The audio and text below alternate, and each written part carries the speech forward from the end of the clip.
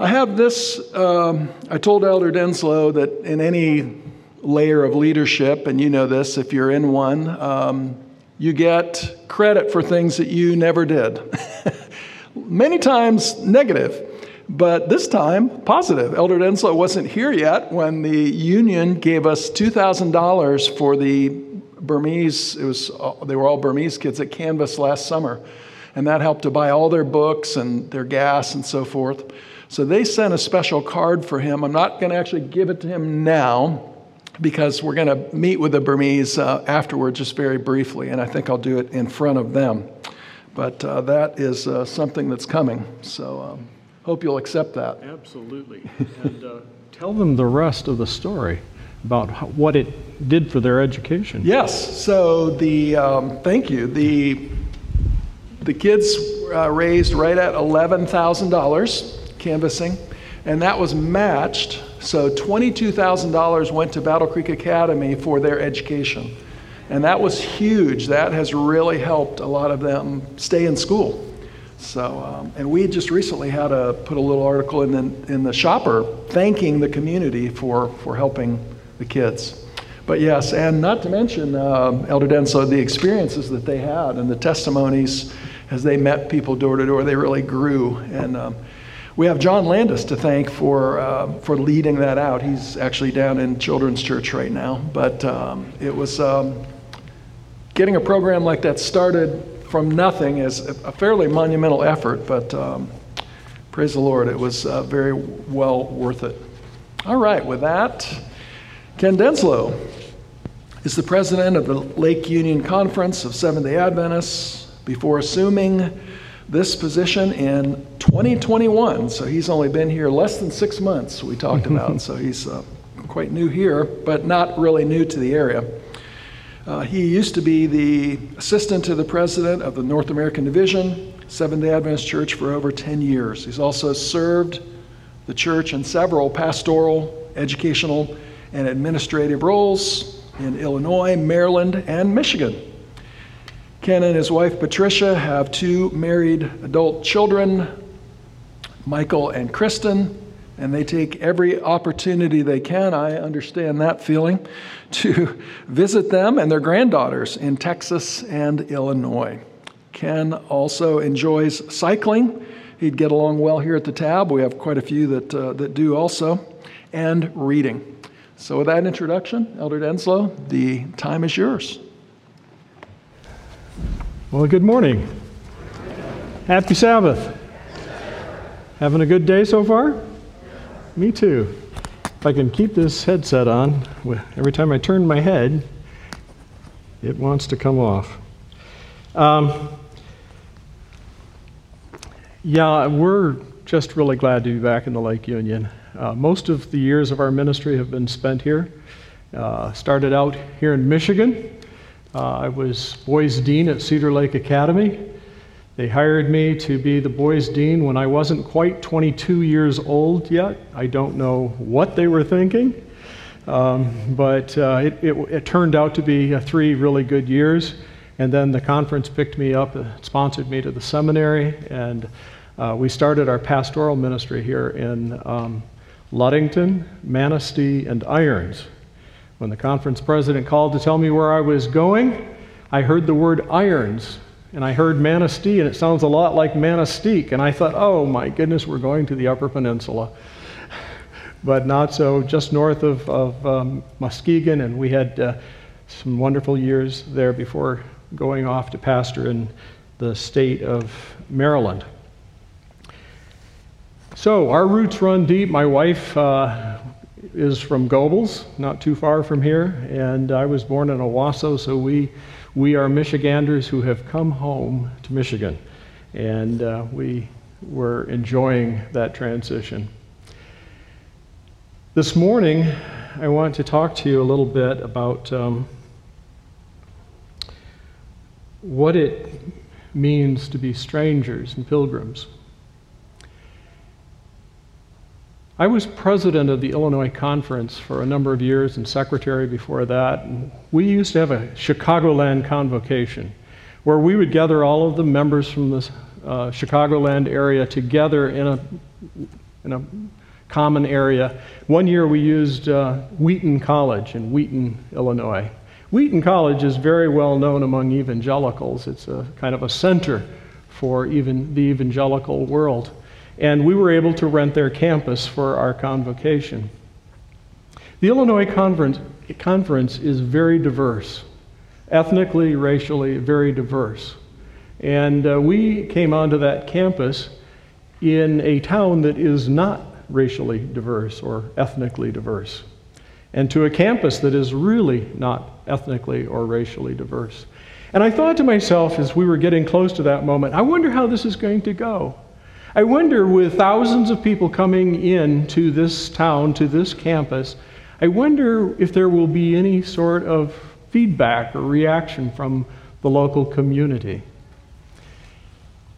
Late in the day on Sabbath, the person from Wheaton College who was serving as our hostess for the weekend, I ran into her there on campus and I said, "How are things going?" And she said, "They're going very well." And then she told me this story. She was out in the middle of the campus, and a couple from Wheaton who were well known on the campus, they were walking their dog through the campus just out for a stroll, and they saw all of these people, and they saw her, and they said, "What's going on?"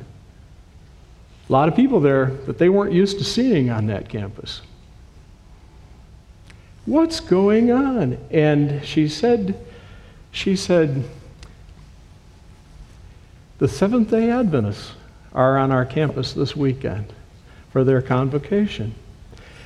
Then she told me this: the couple looked all around them at all of these people wandering the grounds of the campus.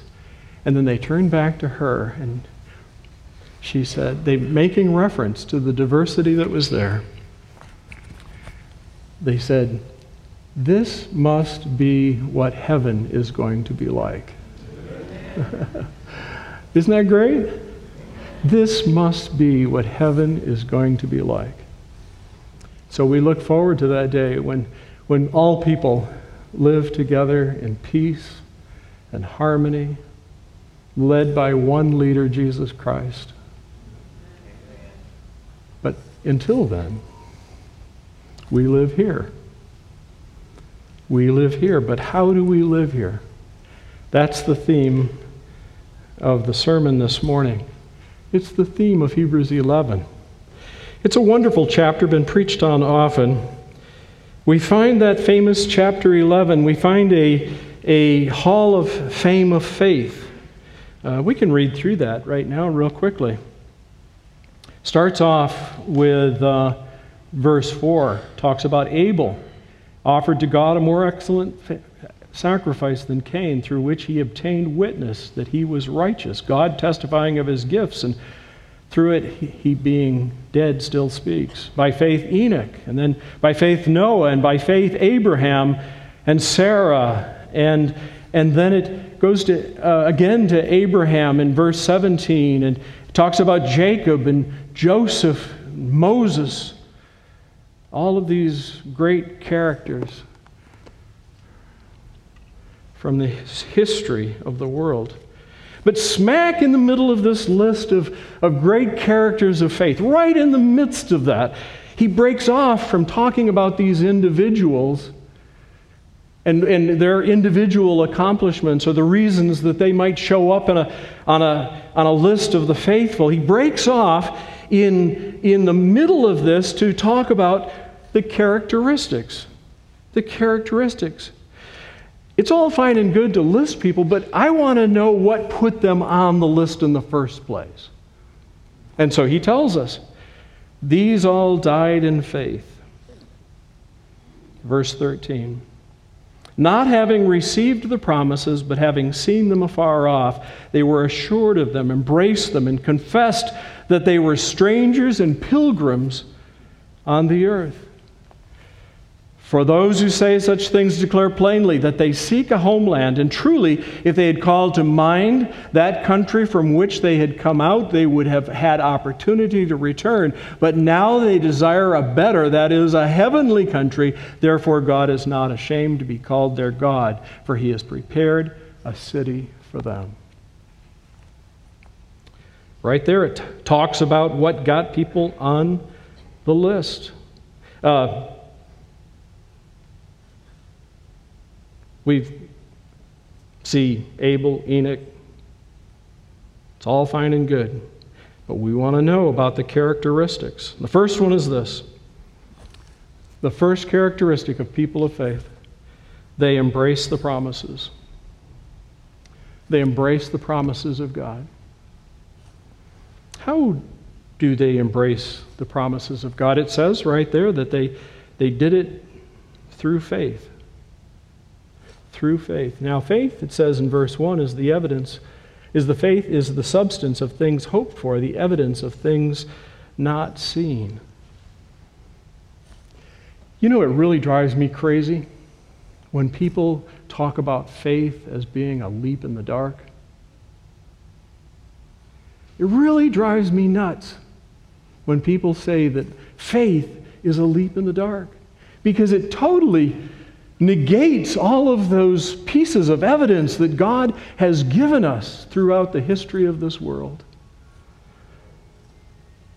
It says it's the substance of things hoped for, the evidence of things not seen. There's evidence every day in our lives. We can look at little things that happen in our lives. We can see small answers to prayer, and we can see the evidence that God is trustworthy, that we can put our confidence in Him, that we can have faith.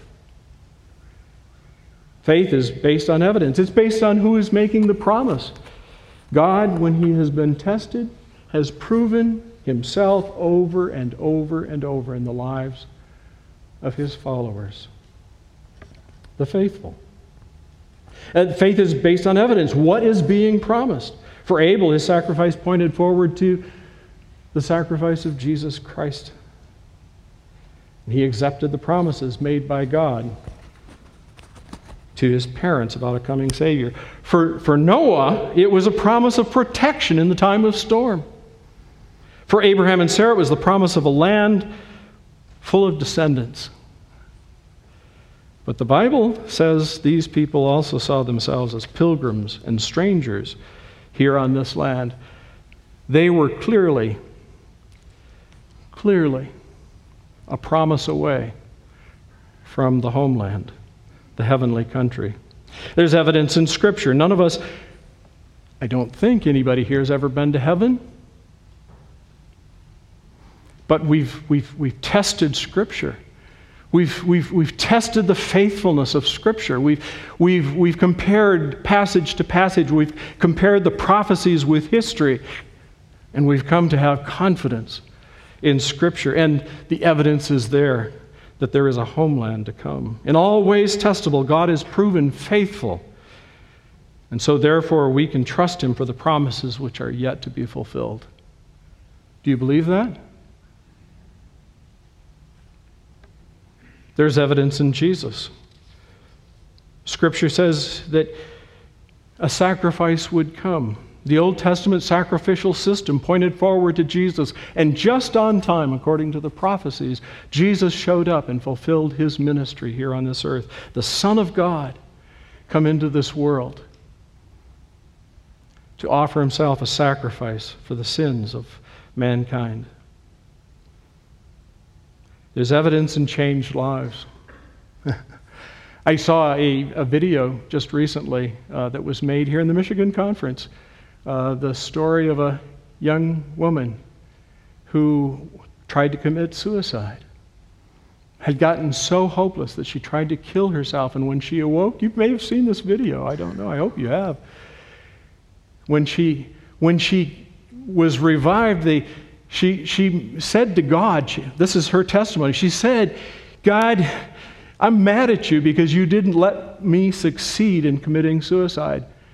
But now, since you did save me, it's up to you to fix things. So she started a search, and her search led her to a Seventh-day Adventist church. I believe it's in Petoskey. And the elder of that church, a man in his late 80s, began to have Bible studies with this young lady. And through those Bible studies, she came to faith and confidence. She could trust the God of heaven. She turned her life over to Him, and today she is happy in Jesus.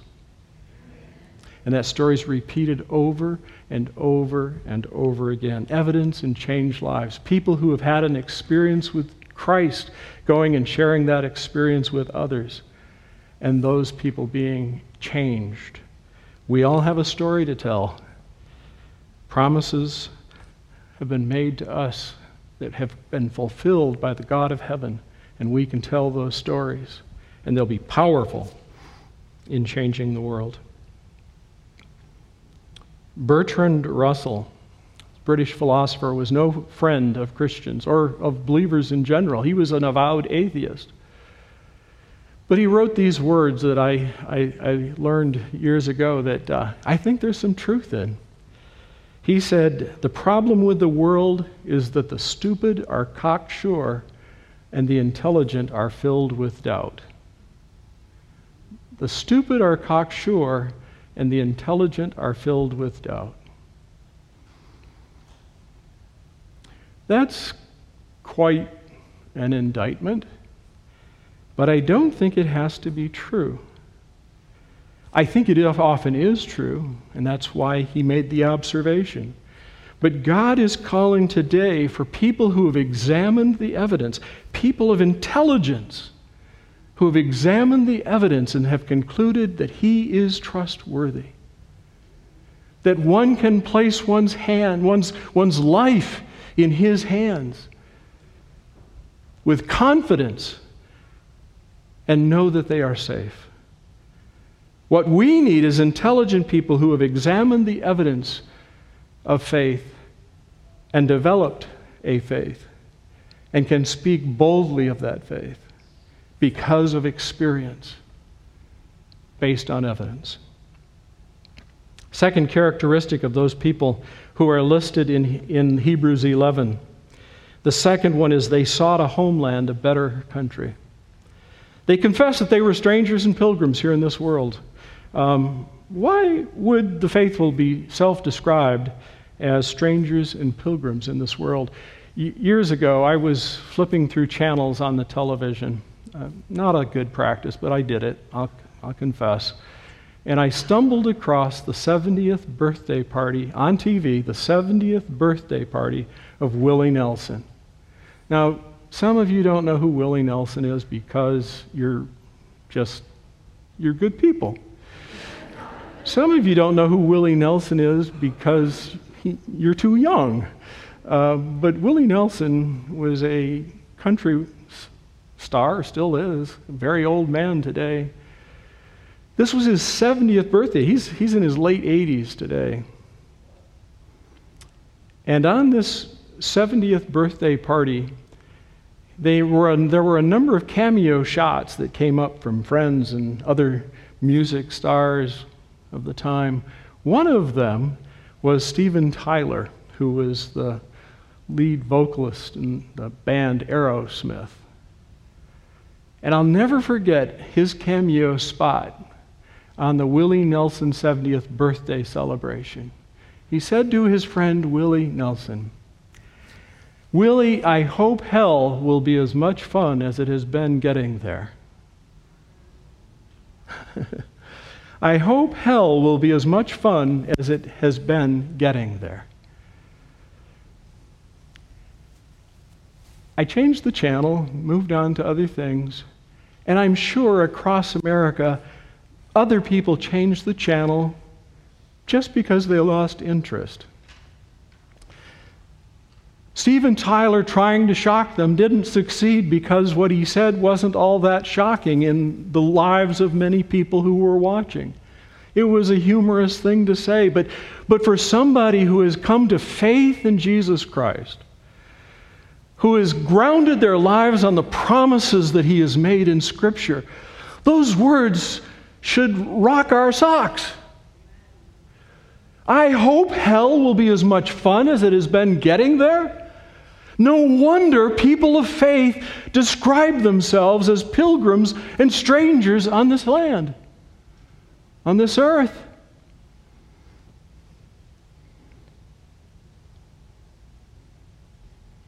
Now, Jesus turns humanity upside down. The world says, grab power. Jesus says, submit to one another. The world says, be number one. And you can see it in the bookstores, the lines of books about how to gain power, personal power. But Jesus says, the first shall be last. The world sets minimum standards. Jesus sets maximum standards. He says, be all that you can be. The world says, get justice for yourself. Jesus says, turn the other cheek. All the conventional wisdom of this earth is turned upside down in the teachings of Jesus Christ when taken at their word. No wonder people of faith are described as strangers and pilgrims in this world. You're here in Battle Creek. You live here. You probably used to preachers coming here all the time from other places talking to you about how remarkable it is that you live in Battle Creek, the place where the Seventh-day Adventist Church had its roots. You know those roots. You've wandered the streets of the Advent Village, and really, it's interesting to hear people come and reflect on their new experience, but for you, it's been here all along.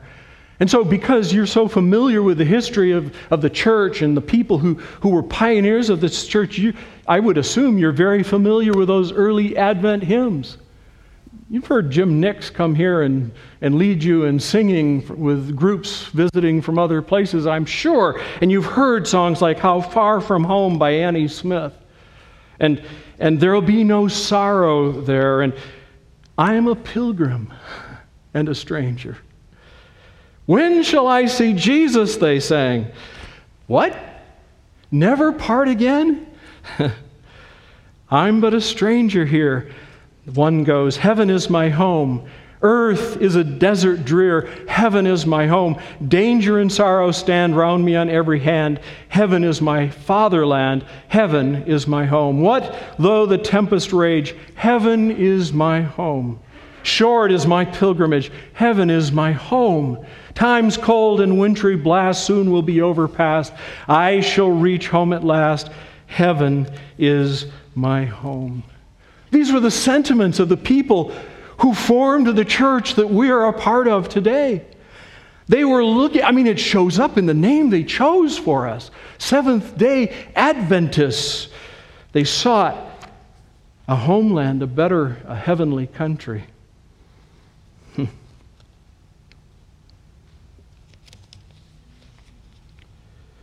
It always has been, it always will be a minority who will grab hold of those promises and see themselves as strangers and pilgrims in this country. People of faith, described as strangers and pilgrims. That's the second characteristic. The third characteristic is they refuse to go back. Now, things can get rough for people of faith. They can get very rough. Listen to this, Hebrews 11, beginning with verse 36. Talking about the experience. Let's start with 35. Others were tortured, not accepting deliverance, that they might obtain a better resurrection. Verse 36. Still others had trial of mockings and scourgings. Yes, and of chains and imprisonment. They were stoned, they were sawn in two. They were tempted, they were slain with the sword, they wandered about in sheepskins and goatskins, being destitute, afflicted, tormented, of whom the world was not worthy. They wandered in deserts and mountains and dens and caves, and all of these, having obtained a good testimony through faith, did not receive the promise. It still didn't come. They died without seeing the second coming. God having provided something better for us, that they should not be made perfect apart from us. Can get rough for people of faith. After some particularly difficult teachings of Jesus, the multitudes just evaporated. And he was left with his inner circle surrounding him. And there was murmuring among them. You remember the story. There was murmuring among them, and Jesus turns to them and he says, what? Are you going to leave me too? I've said some difficult things here. Are you going to leave too, like the others? And they said, It's through Simon Peter, by the way. He was their spokesman. He said, "Lord, to whom shall we go? You have the words of eternal life. Also, we have come to believe and know that you are the Christ, the Son of the living God." They say that persecution of Christians is higher. There are more Christians being persecuted for their faith today than ever before in the history of the world, in the history of the church. Now, I want to tell you that, first of all, some of those people who are being persecuted don't know Christ. They're part of ethnic groups that are identified as Christian, but they are being persecuted because they're part of the ethnic group, which happens to be Christian, not necessarily because of their faith in Christ. But there are many, many, many people around the world who today are facing not just people being critical of them, but whose lives are in the balance. Their physical lives are in the balance because of their faith in Jesus Christ. Those people, the multitudes, when Jesus said these hard things that were hard for them to understand, they kind of evaporated, they disappeared. His disciples stayed put because they had an immediate relationship with him. And they recognized in him something worthy of putting their trust, their faith, their lives in. And so Peter says those awesome words. How can we turn away from the promises? How can we walk away from you? Where would we go? Oh, it's going to get rough. We know it. You've told us. But where would we go? Where would we go? Who else has the words of eternal life besides you, Jesus Christ? So we can ask ourselves the question today, how can we turn away from the promises when we know them to be true? How can we go back? We don't understand it all, but we've seen enough to be able to trust our lives to Jesus. Fourth characteristic of people of faith. It was not just some vague theory in their minds. They died in faith. They died in faith. Jan Odell was a teacher in the Illinois Conference. Her husband was a pastor. Rick Odell worked for many years on the pastoral staff of 3ABN. He became a pastor, a Seventh-day Adventist, through working in the control booth at 3ABN. He was a childhood friend of Danny Shelton's, and Danny hired him to run master control, which sounds really elaborate, but what it amounts to is somebody with eyes on the screen of the broadcast to make sure that nothing happens, and if that does, they call the engineer or somebody else. So he hired Rick Odell to come and watch that screen for 8, 9, 10 hours a day. And Rick began hearing things he had never heard before. He had come out of the Pentecostal movement, and he began hearing things taught from the Bible that he had not known. And he did something. He began taping those episodes and taking them home and watching them again at home with his wife. And through that experience, they ended up becoming Seventh-day Adventists. They joined the church. They were convinced the truth of this message. And eventually, Rick became a pastor in the Illinois Conference, and his wife a teacher in one of the Adventist schools in Joliet. And it was there that they were serving when one day they came to the conference office, and they came to my office and said, Ken, we've just come from the doctor's office, and Jan has been diagnosed with Lou Gehrig's disease, ALS.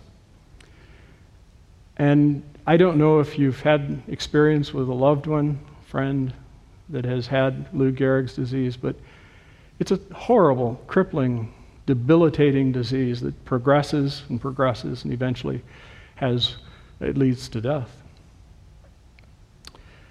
I remember Jan saying to me as she was standing there, she said, she got emotional only when she came to this one point, and she said, I can't hold babies anymore. Her arms weren't strong enough. She finished out that school year, but then had to resign. And Rick continued on in his role as pastor in that district.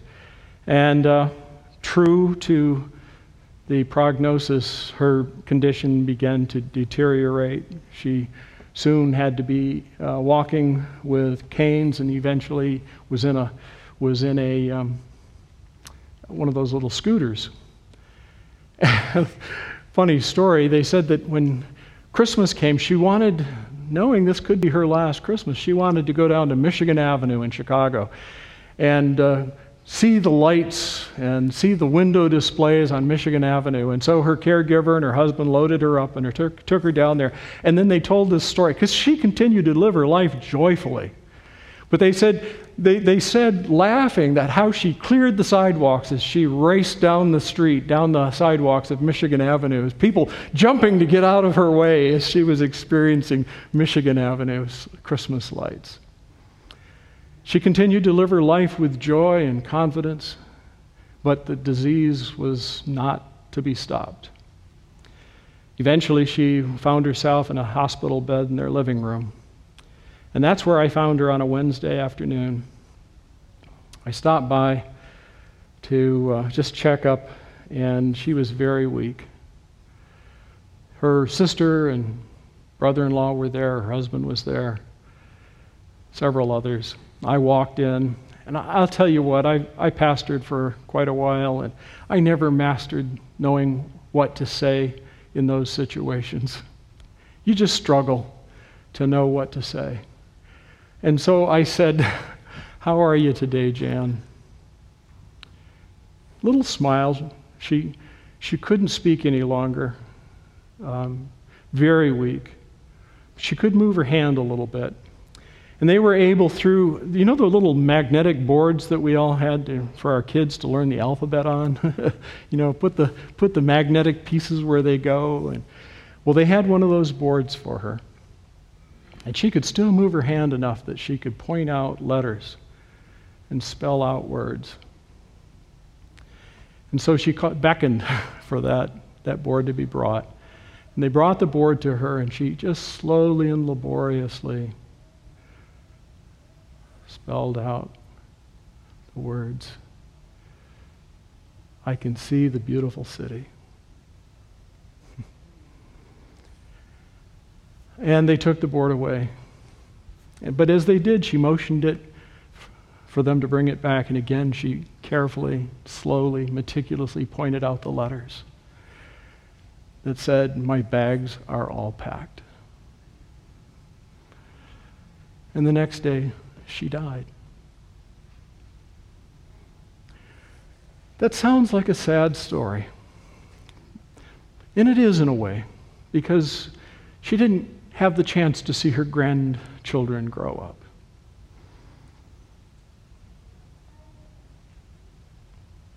But it's a joyful story too, because another person died solid in their faith, knowing what their destiny was, not in fear, but knowing that they were safe by faith in the hands of Jesus. Some would challenge us.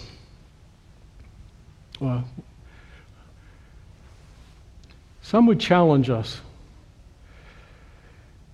on this whole thing of the belief that Jesus is coming back, or that he's coming back soon. I did a presentation at a United Church of Christ one time. They wanted to know about what Seventh-day Adventists believe. So on a Wednesday night, I went and met them. They had a meal, and then afterwards this time of presentation, and then questions and answers after that. Did the presentation, and after the presentation was over, it was time for questions and answers. Got some very generic questions, and they were very kind, very nice. But then the man sitting back about there, he raised his hand, and I called on him, and he said to me, he said, "I don't mean to be rude, but isn't it presumptuous to believe that after 2,000 years, Jesus will come back in your lifetime?" Have you ever had that question? And I said, you know what, brother? It may be. It may be. But if it is presumptuous, I have good company. Because the Apostle Paul believed Jesus would come back in his time. And followers of Jesus have believed that throughout the course of Christian history. And I said, brother, it's not so much about the time as it is the desire to be face to face with Jesus.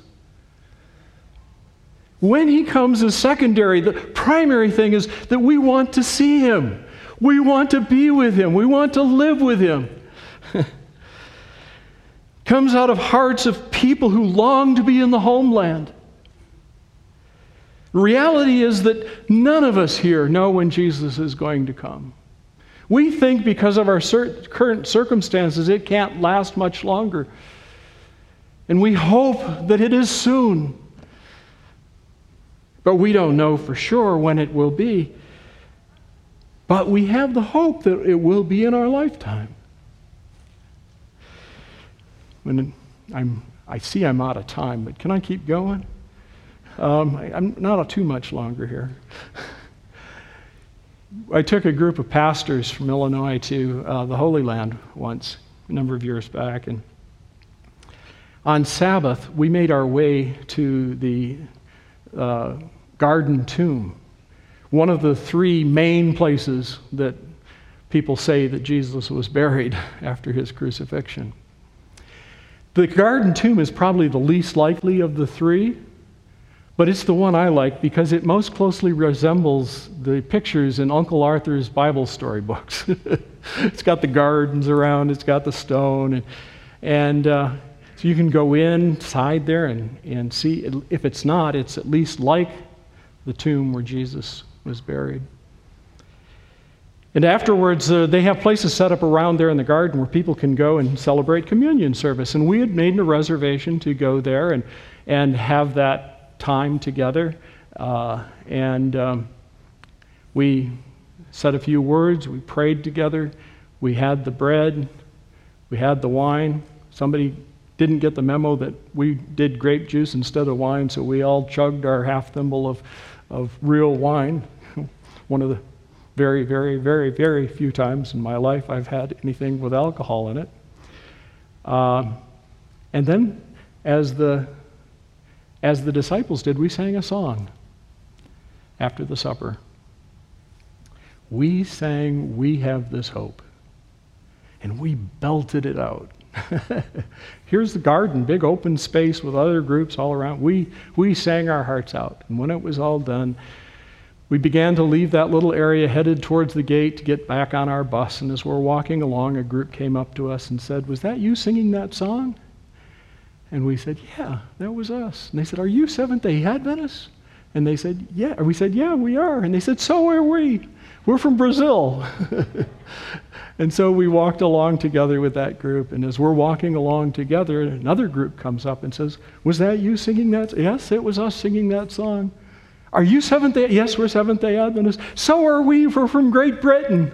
And so these three groups from very different parts of the world walked along together, bound together by that hope that we have in Jesus Christ. Now, I told that story one time, and a lady came up to me afterwards, and she says, "You know, I'm not a Seventh-day Adventist. I'm a visitor here today, but I just want you to know that you're not the only ones who have hope." And I said, "Sister, I know that there are others that have hope. I know that. But we've got the song." We have this hope. It's embedded in our name. We have this hope. It's the anthem of the Seventh-day Adventist Church. So those are the four characteristics of the faithful. On that last one, let me tell one final story. My dad was not a saint. He was not a perfect person, but he was a good father. And he was diagnosed in 2014 with acute leukemia. And 4 weeks to the day after he was diagnosed, he died. And as they were removing him from their house, by the way, he celebrated life during those 4 weeks. His friends and family came to visit, and I say he held court in his bedroom. Everybody would go back there and they'd tell old stories and laugh and remember God's goodness in their lives and pray together. And that's how he spent the last 4 weeks. But the final day, he had a great deal of pain. He hadn't had any up until that point.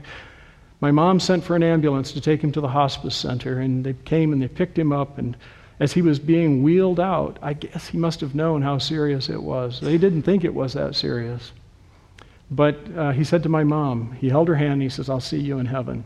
Now, he had his eschatology a little bit wrong because he'll see her before he gets to heaven. But nevertheless, he said, "I'll see you in heaven." And on the ambulance ride to the hospice center, he died. But to me, what's important is he died in his faith in Jesus Christ as his Savior, which puts him, in my mind, on the list. On the list. 4 characteristics of people of faith. They embraced the promises. Secondly, they sought a homeland, a better heavenly country. Third, they refused to go back where they came from. Where else can we go? You've got the words of eternal life, Jesus. And fourth, they died in their faith. They were faithful even unto death. If we've taken the name of Jesus Christ, and it's based on faith, not just as an identity with a group of people, but it's based on faith in Jesus Christ, these characteristics will represent us as well, not just those few people listed in Hebrews 11. Again, they embraced the promises, they sought a homeland, they refused to go back, and they died in faith. My prayer today for myself and for you is that I will be, and that you will be, a person of faith, sharing the confidence, the hope that people can have based on your own experience in Jesus Christ. That we can be truly Adventists, people who look forward to the soon coming of Jesus Christ with hope and joy, looking forward to being face to face with our Savior.